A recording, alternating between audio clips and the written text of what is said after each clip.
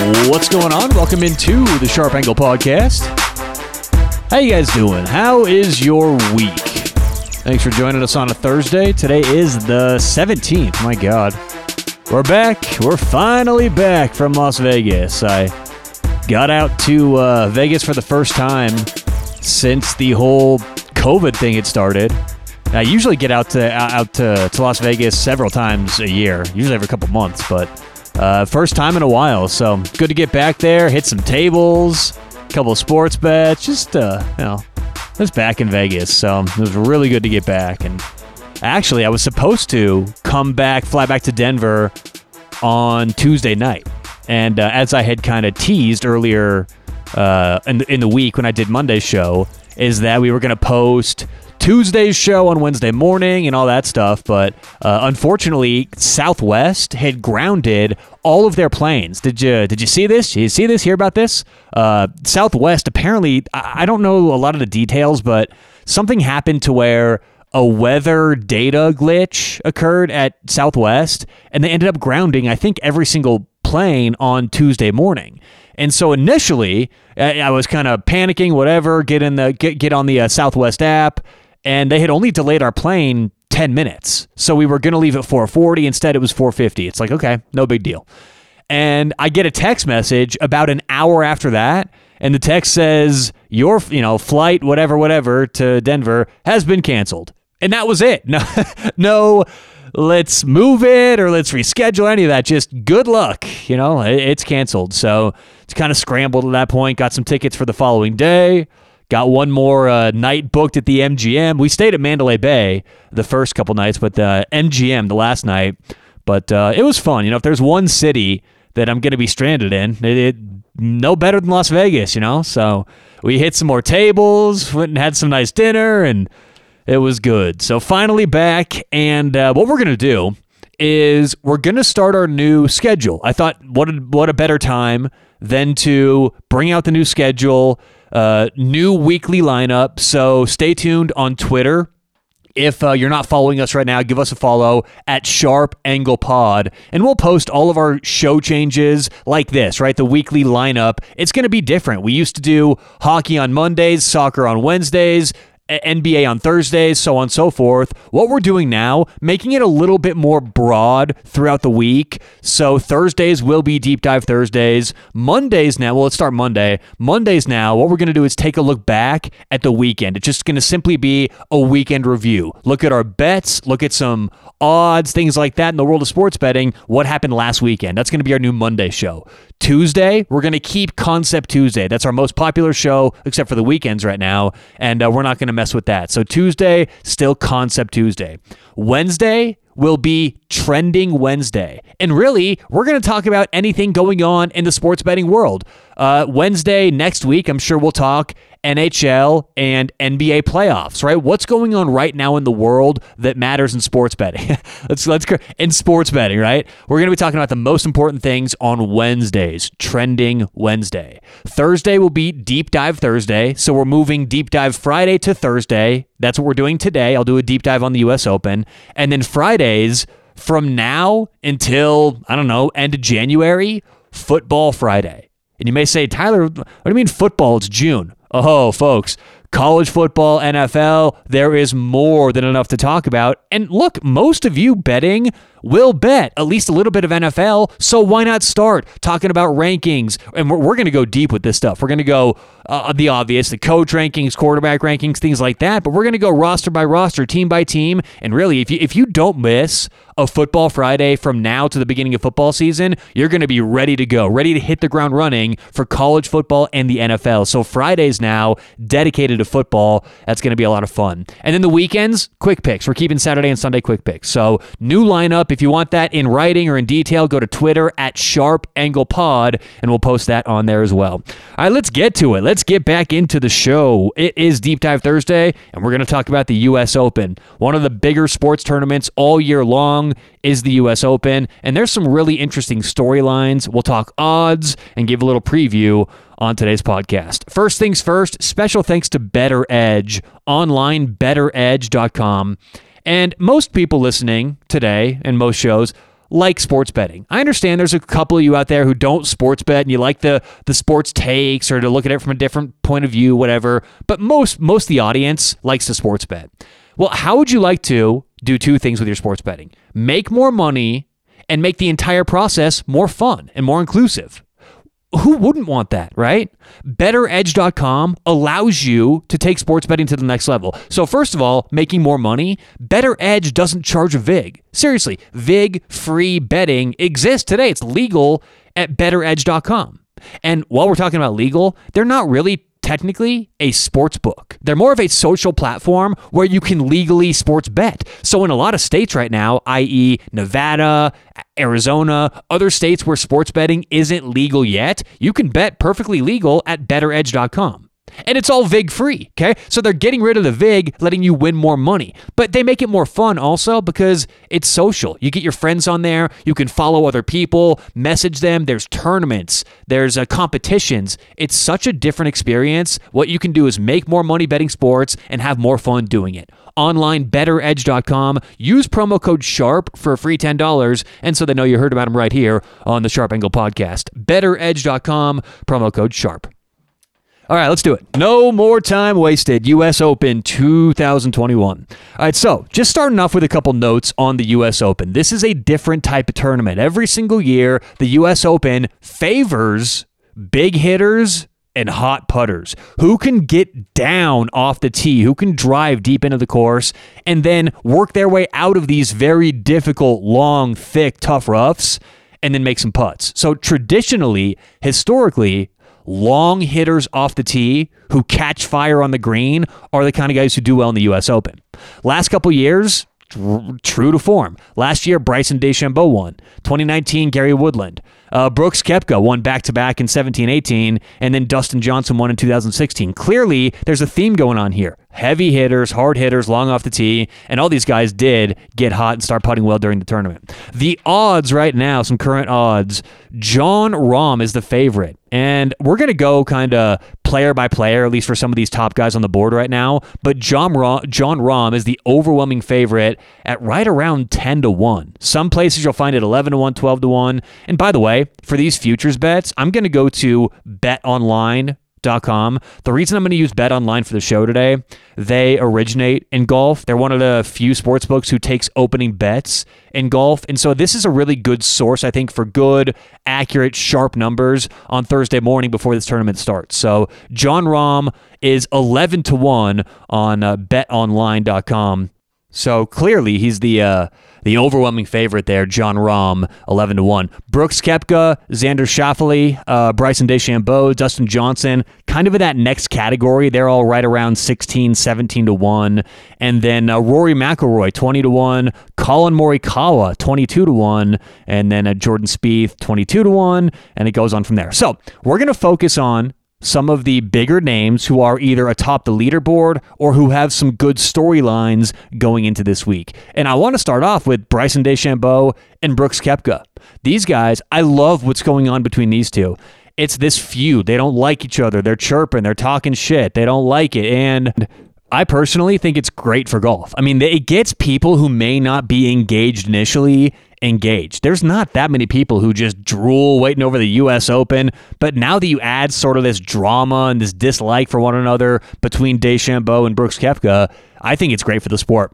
Remember when Happy Gilmore came out? And a lot of people were saying, this is what golf needs. Golf needs to... And then eventually it faded back in and the purists went out. And it's like, no, this is what golf needs. Baseball needs to get rid of this whole unwritten rules thing. Golf needs more of this. Unfortunately, I guess the PGA called Bryson DeChambeau and offered him to play in the same group as Brooks Koepka.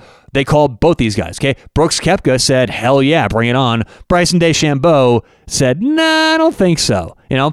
And something to keep in mind is that when you're handicapping golfers, you have to handicap the mental ability. How do they do in tough tournaments, in high-pressure situations? How have they done historically?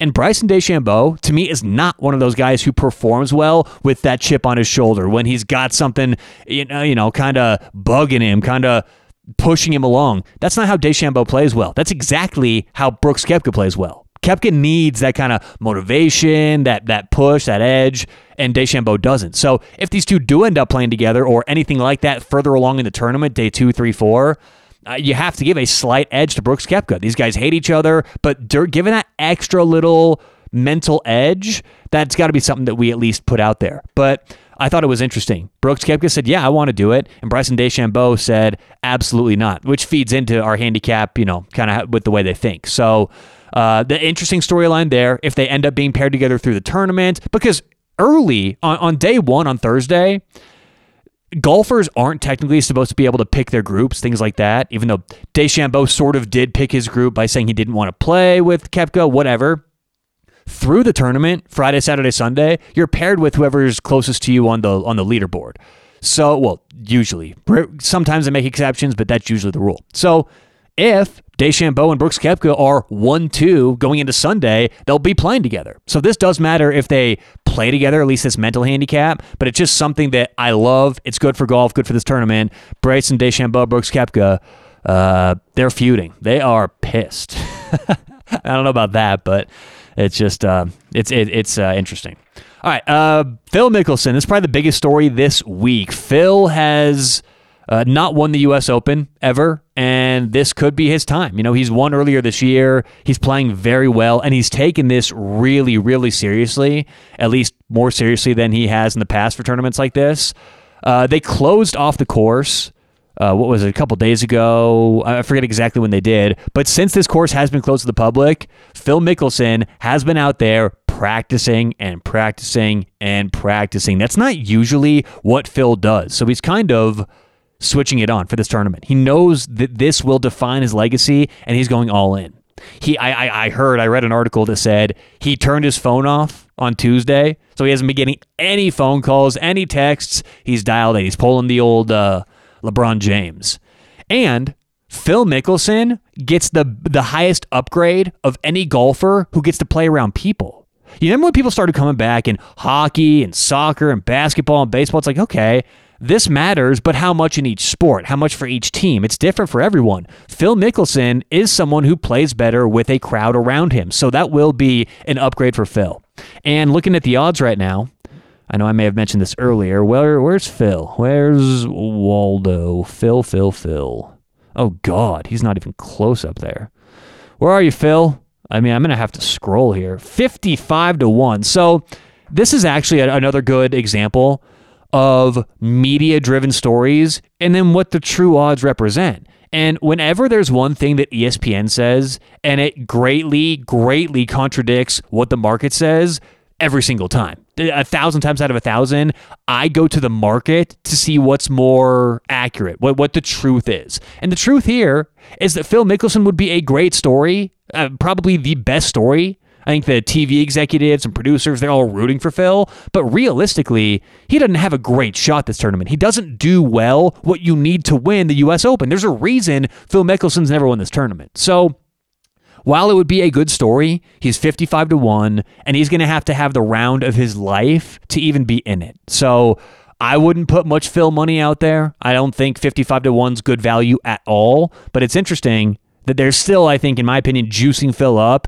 and he's all the way down there in the odds. But it's a great story. If he could find a way to be in it at least, that would be amazing for ratings, things like that. Not so sure it happens, though. Xander Schauffele, want to just mention that it's kind of a good story here. He's going back home. He's from San Diego, and he's never won a major before. So you combine those two things, and he's going to be definitely a really big story this week. And you may say, okay, well, the fact that he's back home, he's never won a major, why would we still give him a chance? Can he put together a series of rounds to win this course? And the answer, I think, is yes. Look, last year at Winged Foot at the U.S. Open, and he finished top 5, which was a really similar setup to what he's gonna see this year. So Xander Schauffele, interesting story, going back home. Again, I probably wouldn't put that much on him because in the odds right now, he's the third favorite. So it's not like he's some dark horse coming from nowhere, but there's certainly a really good story, and we're going to be watching what he does as well. A couple other guys here. Patrick Reed, a lot to like about Patrick Reed this week. Torrey Pines, he's the most recent winner here, so coming back, he was the last pro to win here at Torrey Pines. That does mean a lot historically. And he didn't just win. He went wire to wire and won by 5 strokes. And that was back in January. So I think Patrick Reed should be someone to watch here. His current odds, Patrick Reed is 25-1. I don't think that's too bad of a bet at all. I think of all the futures in this tournament, I think Patrick Reed 25-1 is one of my favorites. He finished the year, so I said top 5 finish. He won back in January. Top 6 finish the year before. Top 13 finish in 2019. Top 20 finish in 2018. Okay, if you put together all of his rounds in those years at Torrey Pines, Patrick Reed has played 20 rounds at that course. 19 of the 20 rounds were par or better. Patrick Reed is great at this golf course. If there's one player who I think shows up at this course and is zero intimidation factor, it's got to be Patrick Reed. And in that same time frame, if you go back to 2018, statistically over the entire tour, Patrick Reed is first in shots gained for a short game. So short game, shots gained, he's first. He's third in shots gained total, and he's fourth in overall putting. These are the kind of stats you need to win this kind of a tournament. The fact that he's playing very well, knows this course. Patrick Reed, I think, could be a good bet at 25-1. Colin Morikawa. Colin Morikawa is a very interesting bet this tournament because he's playing very well right now. He's in form. If you look at a lot of advanced stats, he's right up there, number 1, 2, 3 in the entire tour for a lot, right? When we're talking, like we just did for Reed, shots gained, how do you do out of the rough, out of the sand, how are you putting, how's your, how are you hitting off the fairway, coming off the tee? When you look at all these different advanced stats put together, Morikawa right now may be the best player on tour. However, the question comes back, does he have the tools to succeed on a course like this? And I'm not so sure he does. He's not a long hitter. He's accurate, and maybe that's enough to get it done for him. So I wouldn't avoid Morikawa playing maybe some individual matchups, some round by rounds, but going overall for the entire U.S. Open tournament, I think Morikawa right now at 22-1, pretty accurate. You know, he's 1, 2, 3, 4, 5, 6. He's seventh favorite. And I think that's pretty fair. I think that's pretty accurate. And we don't make bets if the lines are fair and accurate. We make bets when they're incorrect and we have some value. So while I think Morikawa is a good story this year and he's playing very well, he's going to have to play pretty much perfect. And just to elaborate a little bit on that, the reason why short hitters have to be more accurate, and just better is that these roughs are very, very unforgiving. When you don't hit the fairway, it's going to be tough. It's really going to cut into your score. So the more fairways you hit, the better. And the two, well, there's a lot of strategies, but the two sort of boiled down, generalized strategies for this tournament are hit the shit out of the ball, like you're going to see Bryson DeChambeau doing. And if you do find yourself in the rough, try and wedge out and then hit your putt. You know, that's probably the winning most profitable approach for this tournament. That's why the long hitters do better. But for guys like Morikawa, he just has to hit more fairways. He can't be putting himself in these situations where he's hitting out of the rough after driving, 300 yards. So that matters a lot this tournament. So for guys like Morikawa, if you think he's going to be accurate straight down the fairway, accuracy is the name of the game for him, then he may not be a bad bet because he's going to get green in regulation, hit those putts, and if he catches fire, he's the kind of guy who doesn't have the style for this course who could win it. But it's worth noting him because you're going to hear Morikawa a lot. And I'm not so sure that I would go that way for the tournament. But like I said, maybe not overall U.S. Open champion, but hole by hole, round betting. That's how I'd approach things for Morikawa. And last here, Jon Rahm. Let's not get out of here without a little favorite talk. We already mentioned he's 11-1 and is the favorite. We haven't gone really in depth about what he's done this year. And for Jon Rahm, it's about form because a couple weeks ago, he was dominating. It was the Memorial Tournament. And he was up, I think, 6 strokes in the third round. And he got yanked because he tested positive for COVID. I mean, that is tough. And this year, like I said, I talked about form. He's second and total strokes gained. And he's first in overall putting. Jon Rahm has the tools to show up and really do well this tournament. So he's 26, not a whole lot of experience playing this kind of a tournament. But Jon Rahm, the favorite, that's why. It's because he's got the tools. He's playing the best he's played in his career. At least if you look at his peak performance, we're seeing great tournaments recently. So Jon Rahm has the tools to get it done. I just wonder, because Jon Rahm is not a huge public, there's going to be a lot more people in the public betting on Brooks Koepka, Xander Schauffele, Bryson DeChambeau, Dustin Johnson, Rory McIlroy, things like this, right? Jon Rahm doesn't get a whole lot of public money, but the fact that he's 11-1 and the next favorite's 16-1, that says to me there's probably not much value there anyway. There's not a whole lot of built-in wiggle room when you're betting the favorite in any odds or any futures pool. So he's got the tools for sure, and he's playing well, but at 11-1, I'm not so sure. All right, that does it for today's podcast. Thanks so much for tuning in, listening today. And again, we're changing things up. Fridays are going to be football. And just give us a follow on Twitter at SharpAnglePod for all those little changes. But either way, it's good to be back from Las Vegas.